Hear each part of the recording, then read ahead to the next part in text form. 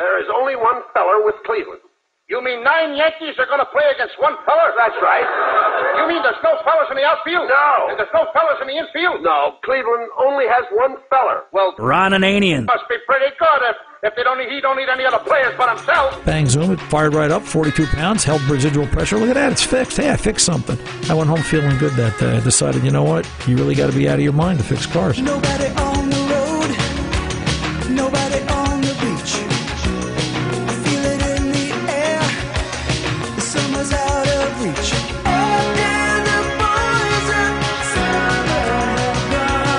The Car Doctor. I always like to measure heat with a thermometer. I don't like to hold my hand up to it and go, that's hot, that's cool.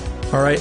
I'm a numbers guy. Now, the heavy hitter punched the ball. When he punched the ball, me being a good catcher, I want to throw the guy out of first base, so I pick up the ball and throw it to who? Now, that's the first thing you've said right. I don't even know what I'm talking about! Welcome to the radio home of Ron Ananian, the Car Doctor. Since 1991, this is where car owners the world over turn to for their definitive opinion on automotive repair. If your mechanic's giving you a busy signal, pick up the phone and call in. The garage doors are open. But I am here to take your calls at 855-560-9900. And now, I'm only asking you, who's the guy on first base? That's right. Okay. All right. here's Ronnie. No. No more who's the guy on first base. Hello and welcome, Ron Ananian, the Car Doctor, as we kick off this hour, this next 2 hours of the Car Doctor radio show. Thanks for being here. It is time to start your engines and get out under the hood and see what's going on as we move forward. 855-560-9900 is the phone number. Happy to be back here and live and ready to go, all fired up and ready to talk to you about your cars and their problems. Real quick opening comment. I wanted to do this last week. Unfortunately, I wasn't able to be here. The thing about self-driving cars and the conversation, unfortunately, it has resulted in, I think, 2 deaths in the last 2 weeks, one out in Arizona, and I heard something yesterday. I'm not sure where it was or what I had heard, but I thought there was another fatality or another problem with a self-driving car somewhere else in the country. And one thing to keep in mind that we have to respect, the Air Force, the military grounds their airplanes under certain operating conditions. The Coast Guard won't go out in the middle of a hurricane sometimes. Not everything can drive or fly in all kinds of weather. It's impossible. I think self-driving cars are going to have their limits, and that's what nobody is expecting. Everybody thinks, hey, we're going to plug a computer in it, it's going to work, it's going to do everything we want it to do, until it doesn't. And unfortunately, it took a fatality for them to start looking at it, I think, from that perspective. I envisioned a day where, yes, self-driving cars on a 68-degree day, clear and sunny and, able to get people around, great. If we think along the lines of we're going to take that self-driving car and use it for an elderly person, put mom in the car and say, take mom to the eye doctor, and she gets to the eye doctor with her aide, the aide doesn't drive, great. Are we going to put mom in that car when, she's 80 years old to go to the eye doctor when it's snowing out or when it's dark out or raining or hailstones? I don't think so. Self-driving cars are going to have their limits. That's what we're experimenting with. I think they better wake up real quick because I see a lot of damage being done to the infrastructure over self-driving cars. We're betting too much on it. It's not going to happen. It's just not going to happen to that level, no matter how hard they try, because technology is going to get in the way of itself. So we'll leave it there. I just wanted to get that opening rant out of the way. I feel better now. Mr. Tony, nice to see you once again, sir, smiling through the glass. Good to be seen. How are you? Good, sir. Mr. Ray, as always. Hello. Yeah. You better talk to Tony. What did he do now? He bit the ears off my chocolate bunny. Well, listen, he's like that. He's a bunny biter. Yeah, I noticed that. Yeah, he's a bunny biter. So. This is a family show, so we're not going to go there, gentlemen. He's okay? a bunny biter. So. Gentlemen, listen. Gentlemen, I think we've been insulted around. Listen, at least he got a chocolate bunny. I didn't get a bunny, so I don't rate. Anyway, let's kick the garage doors open. Let's go over and talk to Mark in Las Vegas. Mark, welcome to the Car Doctor, sir. How can I help? Hi, Ron. Yes, sir. Thanks for taking my call. I really appreciate it. You're welcome. What's really going on? love your show. Thank you. My daughter's having a problem with her blower motor on her 2010 Camry. Okay. She's having sort of an intermittent problem. Sometimes it'll come on, sometimes it won't. Sometimes it'll be on, and it'll kick down at a lower speed. So something is going on in there, and I'm having a hard time figuring out how to diagnose this since it's an intermittent problem, which they're the toughest kinds to diagnose, obviously. Right. Yeah. So, last week I brought it to my house and tried to take a look at it, and I thought, well, what would Ron do? And I started thinking, well, maybe I'll wire in some sort of a side marker bulb to see if when it doesn't come on, is it getting juice or not. And then I went down there and I disconnected it, and there's three wires there. One's like a battery. I guess it's hot all the time. When I tested it was. There's a red, there's a white, black, and there's a white or a gray, if I remember right. That's right. Yeah. So much for my side marker bulb trying to wire it in. I just kind of dropped my hands and said, I don't know. I got to call Ron and figure this one out. So, is there any way to, rather than just buying a new motor and putting it in? I don't know if that if it's a good chance that that's what the problem is. And you know, Mark, the problem here is that onboard computers have taken over the car, so that everything you're talking about, short of the blower motor itself, everything after the blower motor is now electronic. You really can't look at this car without a proper level scan tool to go in and look for fault codes. There could be an issue with, for example, that blower motor feeds back to something called an AC amplifier, and that AC amplifier is governed and controlled by input by no less than a half a dozen different switches. Temperature sensors, solar sensors, ambient air, in-cabin temp, and they're all going to affect and modify how that blower motor responds and works and at what speed. Okay. So anything from an incorrect sensor reading to a problem with one of either the amplifier or one of the body modules a ground connection can create this. So, part of the game here has to be, we've got to decide, is this an electronic problem or is this just a plain old blower motor acting out on its own? Right. Don't see a lot of blower motor failures. We see more issues with the electronics. And the very first thing I would tell you to have done is somebody's got to scan for any and all fault codes in the vehicle. I'll tell you this story real quick. Okay. Had a 2013 Chevy Silverado, all right? And I don't think I told this story on there since it happened. And it was a no-crank condition. Car came in, no crank. Turn the key, nothing happens, just like a bad starter. And it turned out, long story short, that on the 4 computer modules that feed that side of the data bus, the PCM and the trans control module both worked off of ground 103, and it had gotten disconnected, prevented the car from starting. But in the meantime, it pulled the computer network down that I couldn't even talk to the computers. The scan tool didn't even acknowledge that they were there. Trust me. You're driving a giant computer, all right, with 4 tires and a body sitting on top of it. And, until you know that everything is cooperating and getting along with one another, don't start swapping parts. Yeah, you can go and look and see. You can wire a side marker in, figure out which is the control leg, which I believe is going to be the hot to that blower motor, because they're going to pulse with the signal for the blower motor itself. But I don't even do that on everything anymore, because depending upon how the AC amplifier is controlling that, I could hurt the circuit.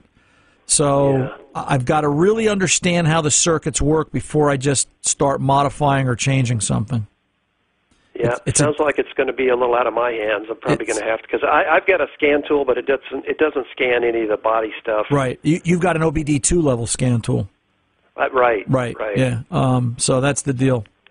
That's the problem. So you've got to, I would obviously go through connections. I would go through and make sure, just look at basics, battery terminal connections. We're really going to have to start to judge things based on grounds connections, terminals, continuity. Had a 2000 Chevy Silverado yesterday. Had a P014002 sensor no activity fault. Took the connector apart. There was water intrusion and evidence of corrosion. The sensor was legitimately bad, but you can be darn sure I cleaned up that connector and got all the green junk out of it where it was plugging into the factory side of the harness with the new O2. We've really got to look at everything and not just assume components are solely failing on their own, because the components on a lot of the cars are just getting better and better as time goes by. Yeah. All right, but no known bulletins, nothing common with the rest of that. I guess I'm going to have to disappoint my daughter, because she was really thinking I was going to be able to fix it. And we got summer coming. I mean, it's 85 degrees here today, so the air is going to be needed. Yeah.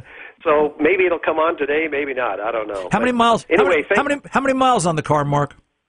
I think there's over 100. Right. Yeah, I'd be probably somewhere around 100. I'd be surprised if it's a blower. About the only thing you could do is if you have an amp meter. Do you have a clamp-on amp meter?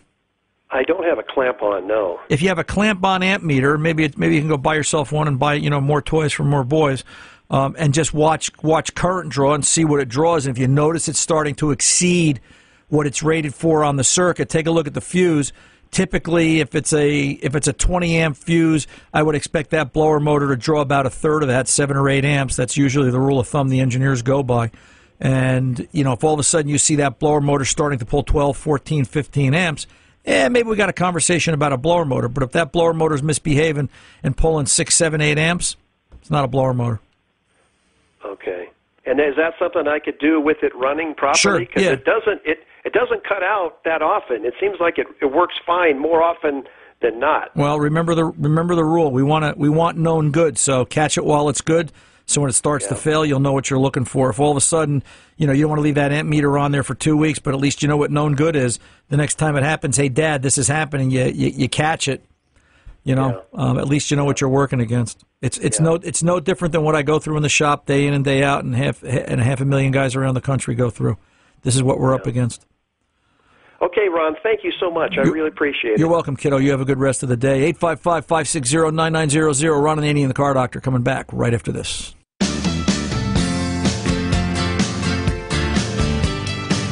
Welcome back. Ron and Annie, the Car Doctor, here at 855-560-9900. Let's get over and talk to Roger, Dayton, Ohio.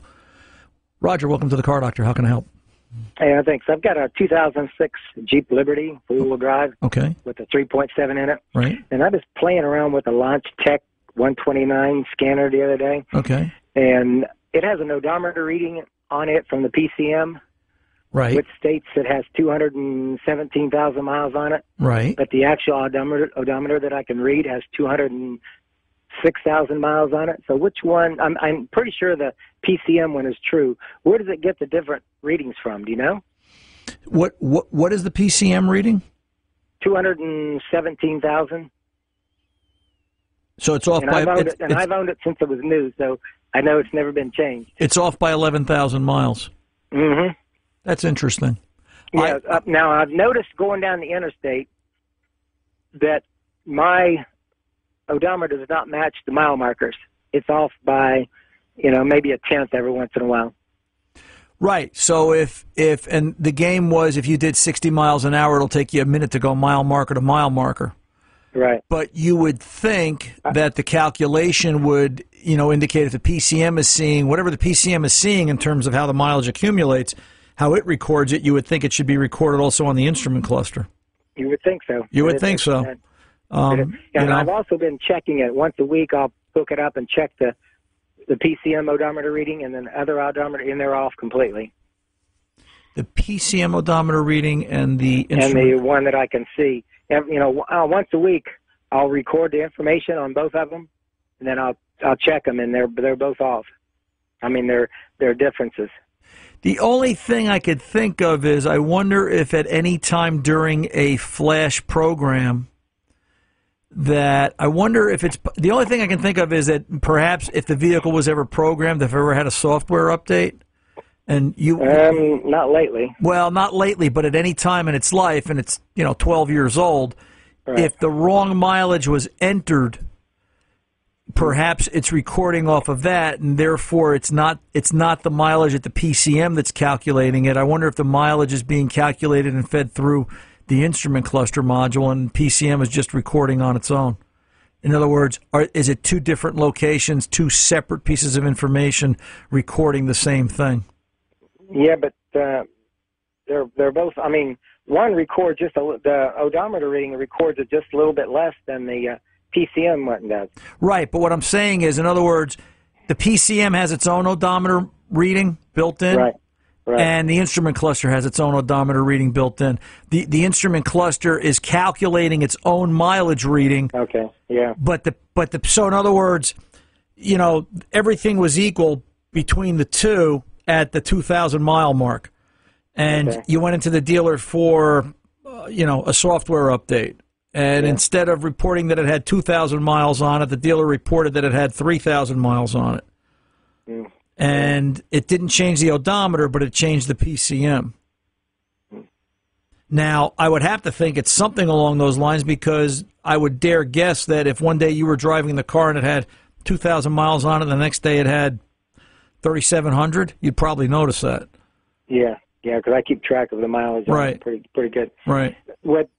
I replaced both the front wheel hubs probably 30, 40, 50,000, maybe more than that, maybe 100,000 miles ago, because one of them was making a noise, so I just replaced both of them. Would that have anything to do with odometer reading? No, if I don't see how it would. Unless then we have to assume. So now, if it's calculating, now we're way too deep into this. All right, we're overthinking it. If the front wheel hubs were throwing off the reading on the odometer on the instrument cluster, it should throw off the readings on the PCM. Unless we want to sit there and think, does the PCM have a different multiplier as far as how it calculates mileage versus the instrument cluster? And in the end, it doesn't really matter. Car still got 200,000 miles on it. Yeah, it does. It runs great, though. It's. I get it. It's a curiosity. I think about those things too when it comes to cars sometimes. But I have to believe that somewhere along the way somebody changed something. There was manual entry error, and the reason I can say that is I've been in situations with Chryslers where I have reprogrammed or I've had to rewrite the VIN to the PCM on certain vehicles, and this is with the DRB3. This was old school technology. Which that 06 might be part of that. I have to think about that. But, there were times I could enter incorrect odometer and it would show up on the PCM, but not on the instrument cluster. And that's what I think is happening here. Okay. Well, that's good to know. So, another quick question on a blower motor. Real quick. It doesn't run, but if I jump to it, it still doesn't run. Well, okay. So depending on how you jump to it, does it have ground? Yeah, I put put straight from the positive, negative. If you're on power and ground and you put power and ground to that blower motor, it's gotta run. So disconnect the connector, take a pair of jumper leads, all right, tap into your power and ground, the connector, the factory connector, run those power and ground leads to a large headlamp. Go out and get an old headlight bulb, a 6014 or a big square one, something like that. You should be able to make that headlight light up using the blower control, high speed to low speed. You should be able to make that bulb go bright to dim and backwards. If you can do all that, you got a bad blower motor, and that'll do it. Roger, I appreciate the call, 855-560-9900. The Car Doctor's coming back. Don't go away.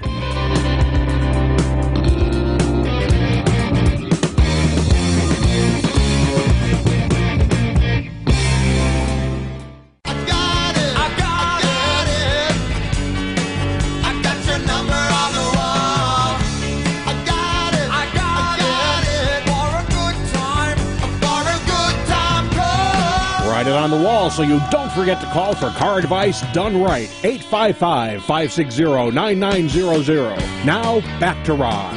Welcome back. Ron and Annie, the Car Doctor. Let's get busy. I'm telling you, the phones are just relentless today. Let's go over and talk to Bob, Watertown, New York. Bob, you're on with the Car Doctor. How can I help? Hello? Yes, sir. Okay. I was wondering why I cannot get a car without power steering, and also wondering why a number of other good features back in the 1950s are no longer available. Such as? Well, a push-button radio, car length girders that went from the front to the back, springs that were very long so that the car had a very soft ride. Even a car called the Hudson, I think, had beds in it. I mean, there's so many things that they had that they no longer have. Oh, sure. Well, listen, do you remember the Gemini and the Mercury space capsule program? No. Well, sure. Back in the 60s, I remember that. That's how we went. That's how we started getting ready to go to the moon. But technology changed, and we had to move forward. We had to go from Gemini to Mercury to Apollo, and then into the space shuttle, and now we're into who knows what we're into. But here, let me answer the question about power steering like this. Tony, pick up your mic. Tony. Yes. Would you drive a car without power steering? No. Okay. Tom, would you drive a car without power steering? Well, the car my daughter has, the power steering failed on that once. It was a recall on it. And let me tell you, I almost didn't get around a corner when that failed. The answer is no. It's a yes or no question. Yes, the answer is no. So let me say it like this, Bob, and I'm a no. I don't want to drive a car without power steering unless it's a hot rod or something I'm looking to feel the road on. So just in our short little survey here, 3 out of 1, so that means 1 out of 4 doesn't want power steering, and the other 3 do. And the reason I'm trying to make the point is that the car companies look at what the public wants. Everybody wants power steering. Everybody wants all the bells and whistles. Nobody wants push-button radios anymore. I'm not saying you're wrong for wanting it. I'm just saying their market dictates demand. They're building those because that's what people want, and that's how they're putting them together. The trouble is that nobody asks us what we want. There's no survey taken by the car companies. Well, somewhere along the way they are, and the proof's in the pudding. We sold, what did we sell last year? 17 million cars in this country, or some ridiculous number like that. So they must be making something right. But that's not to say you can't get a Hudson or something from the 50s. And listen, I like a 55 Chevy. I like the wraparound windshield. I like the mechanicalness of the car. I like the 72 Monte Carlo. It's a very straightforward, very different kind of riding vehicle. And after I get done fixing computers with engines and tires during the course of the week, there's nothing like sitting in a mechanical car that just gives you an appreciation for where we've come from. But I feel your pain, but there's nothing you're going to do about it. It's what the masses want. Can I ask one more question? Sure. In 1950, Ford could make their car, at no extra expense, could make their car get 70 miles to the gallon on the highway. What happened to that? That's the first I'm hearing of it. 70. You're kidding. Ford can get a car. Ford had a car that went 70 miles to the gallon. Yes, absolutely. What model car was that? What was the regular car that weighed 3,108 pounds? Do you have any documentation for that? No. Well, then how do you know? How do you know it existed? A congresswoman about 15 years ago, U.S. congresswoman, came back from Sweden. They said the Volvo that sold only in Sweden, not the ones they export, but the ones sold in Sweden, also get 70 miles to the gallon, and they are in combination with Ford. Bob, I got to tell you, if there was a way to bring a car to the public masses that could get 70 miles to the gallon, even today, they would do it. And the reason I say that is because you look at the shift in politics, how the Middle East and the way we're treating the Middle East and the way we have to rely on the Middle East has changed in the last 5 to 7 years. Just because cars today get better fuel economy, we're not so fuel dependent on offshore oil anymore. At least that's my view. And I'm no Washington think tank scholar, but just as a casual observation. I'd love to see something in print, something documented that Ford had a car that got 70 miles to the gallon. First I'm hearing about it. Most of the cars back in the 50s, it was, I won't say 7, but it was maybe 15 to 18 miles to the gallon, maybe 20 on certain ones. But those cars weighed a lot. They polluted a lot. Their maintenance was way up in terms of cost factor. And I'm not going to debate it. It was just a very different time. You know what? I look at cars of the 40s and the 50s and the 60s. Hey, everybody was working. Everybody got paid. The cost of living was down, and the wage everybody made was more equitable to what they did. They could, it was a different life. It was a different style. Again, my theory about cars or a lifestyle comes to light. But the point being, you can't look at what it was and say, why not? You got to look at what it is and say, how can I make it better? And that's just my perspective. But if you come across that documentation, I'd love to see it. Let's go over and talk to Dave in Iowa, 2000 Monte Carlo. Yeah, Dave, what's going on? Hey, hi, how are you doing? All right, what's going on? I appreciate the phone call. Yes, sir. I'm 73. I don't get as many miles on walking anymore either. So, but anyway, I wanted to let you know that Monte Carlo that I was telling you about that I had that was having problems with, we couldn't figure out what was wrong with it. Right. I took it into the shop, And the guy said, well, we'll check it out and see what happens. And anyway, it's been 3 weeks to take a spark plug out, put the scope in it, and turn it over and find out that there was a piston on number one was not on the rod, the end of the rod, is what he said. So is that really shouldn't you have some noise on that or something? I mean, really. What, the piston came off the connecting rod? That's what he said. He said he didn't see the piston in there, so. Gee, I'd love to see that. Is this a full moon show? I'd love to see that. I would too. I don't believe it. Yeah, I don't believe that either. If a piston physically came off the connecting rod, it had to make a big boom. It had to make a big boom, brother. So I'd love to see that. I would go back and ask him, where'd the piston go if it's not there, and how did it get disconnected if it is? And at that point, it sounds like you're headed for an engine. So, and then a 2000 Monte Carlo, well, we both know, what's the value of that. I would ask him about that again, Dave. I would ask him that and call me back next week. Just be sure. Is it really the piston disconnected from the connecting rod? If it did, that wrist pin is so thick, that motor would make a heck of a noise turning over. I've never seen one just disconnect itself. I think that's a mechanical impossibility. I call BS to that. 855-560-9900. The Car Doctor's coming back right after this. Welcome back. Ron and Annie, the Car Doctor, 855-560-9900. I got to tell you, some of the calls we're getting today, I think it's more they're looking for Dr. Joyce Brothers or Dr. Joy Brown or something. It's I just wish he didn't say full moon. You don't want to know what Tony did during the break. Blue moon. But it's not cold enough for that. I'm telling you, they don't make cars without power steering because everybody wants cars with every bell, whistle, and option on it. I get it. We're looking for different kinds of cars. Anyway, let's roll forward. We got a lot of phone calls to get through yet. Paul, Minnesota. How are you today, sir? Alrighty, haven't talked to you in a bit here. I'm the Ford Senior Master up here in the Great White North. Yep. What's cooking? Yeah, anyhow, quick one, because I caught your opening thing. I have a problem with the self-drivers because when Ford came out with this self-parking mode and the rear park aid and all that, the sensor failures were off the chart. Yeah. So you lose one sensor, guess what, And so there's a problem. Oh, and the gentleman that wanted that is back to the old school. I've got a 52 Merc that'll fit him just perfect. Well, anyway. Paul, what I don't get is, okay, and maybe this is the hard part for me, and we had this conversation in the shop this week. A customer came in with his young son, and we were talking about, they say by 2050, nobody will need a driver's license anymore. Now, think about that for a minute. No more driver's license applications. Of course, by then the line at New Jersey Motor Vehicle will probably have cut down some, but, even so, because self-driving cars will be so proficient.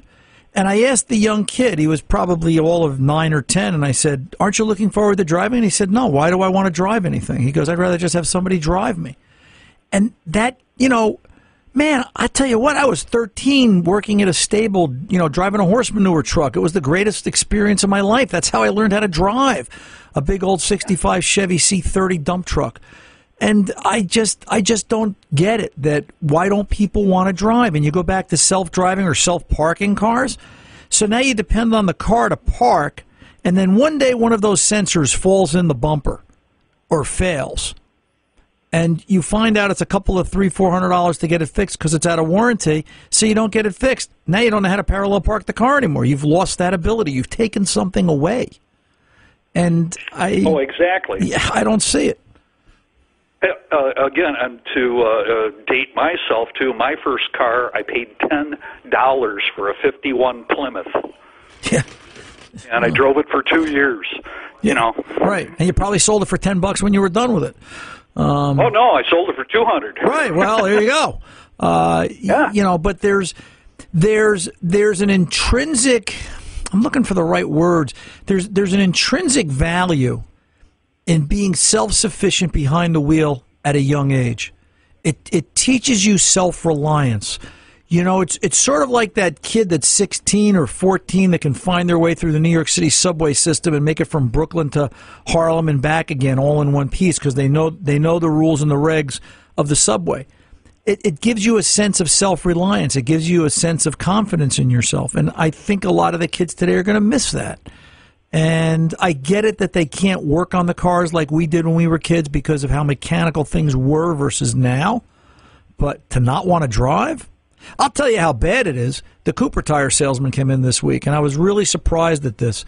And they were showing me the new Cooper Tire catalog and so forth, and we were going over and over it. And he said, and up here we've got the Tread Lightly or the Tread Safely campaign. And I said, what's that? He said, Cooper Tire is going out to the schools and speaking in front of the 15, 16, and 17-year-olds, explaining tire technology and safety, trying to get them interested in tires, to try and get them interested into getting their driver's licenses. Because these kids today don't want to drive. They want to be driven. And I'm not picking on the generation. I'm just saying they're missing out on the greatest experience of their life and something that's going to help form, I think, the basis of who they become. Cars are a lifestyle. I really believe that. And if you're self-reliant, if you can figure things out behind the wheel and, keep yourself safe on the road, I think you're self-reliant. I think you're in a better position than the person that can't. And I'll leave it there. Oh, and I got a quick one on your previous caller about fuel mileage. Well, I'll tell you what, Paul. Let me pull over and take this pause, and I'll come right back to you. Let's come back to Paul. Go ahead. Let's get back to Paul, Ron Ananian, the car doctor here. Paul, go ahead. Finish up real quick, babe. Yeah, I'll make it quick for you. Oh, and also on the mileage thing, I've been a Ford guy for 42 years. Anyhow, had a 57 Fairlane, which unfortunately I had to get rid of, 292 automatic. The best I could get out of it was 18 miles to the gallon. Yeah, that's what I kind of think. I just think that they I don't know where he came up with that number of 70 miles to the gallon. Paul, as always, a pleasure, sir. We'll get together again real soon, and we'll have a longer conversation. Let's get over and talk to Brian from Minnesota and some comments about K-Seal. Brian, Ron Ananian, the car doctor. How can I help? Hello, Ron. Thanks for speaking with me. You're welcome. Say, last summer, I heard you, listened to you for a long time, and I heard you talking about K-Seal. It was the show where you said, I think, you were talking about the product. You said, I think they're going to be a sponsor of the show at some point. Right. And you believed in the product that much. And I've got a 98 Cadillac STS, the Seville. And I got the head gasket issues with that. Right, yeah, common. Common. Last time, yep, very much so. And Ron, I had over the years earlier on, I knew ultimately what the problem was. I figured that out. And at some point I was going to have to just dig into it and get it fixed. But over just kind of trying to put off reality, I tried different pour-in products, some of them, $60, $70, and nothing. And I listened to you last summer, and I thought, what the heck, I'll go get it. And after 5 minutes running the thing around, it was just fine. Great. And hey. the last time I licensed this vehicle was 2009. I've been sitting on it for that long. Wow. Yeah, 9 I years. I love the car. I love the ride. Yeah. And everything. So I thought I'm going to hold on to it and, at some point get it fixed. And I'm not kidding you. Within 5 minutes, generally I could tell if something was working or not, because she'd start, the temp would go over 12 o'clock, which is where she always sits. And I'd always get some burping back up into the reservoir. And I get nothing now. The thing runs perfectly. Well, I'll tell you what, K-Seal does work. We've had excellent luck with it. Paul, as a matter of fact, that just got off the line, the Ford Master Tech from up Minnesota way, also was telling us about it one time when he had called up. And it's new technology, and it's not that new, but it's newer style technology. It does work. It does do what it says it's going to do. I'm glad it worked for you, Brian. I really am, and I appreciate the phone call, and I appreciate you being part of the Car Doctor family, and take my word for it. If I'm talking about it, it's because I've used it, I trust it, I like it, and that's what we try to do with all the products here on the Car Doctor, because I'm trying to keep it real, and that's the bottom line. Hey, I'm Ron Ananian, the Car Doctor, reminding you, good mechanics aren't expensive, they're priceless. See ya.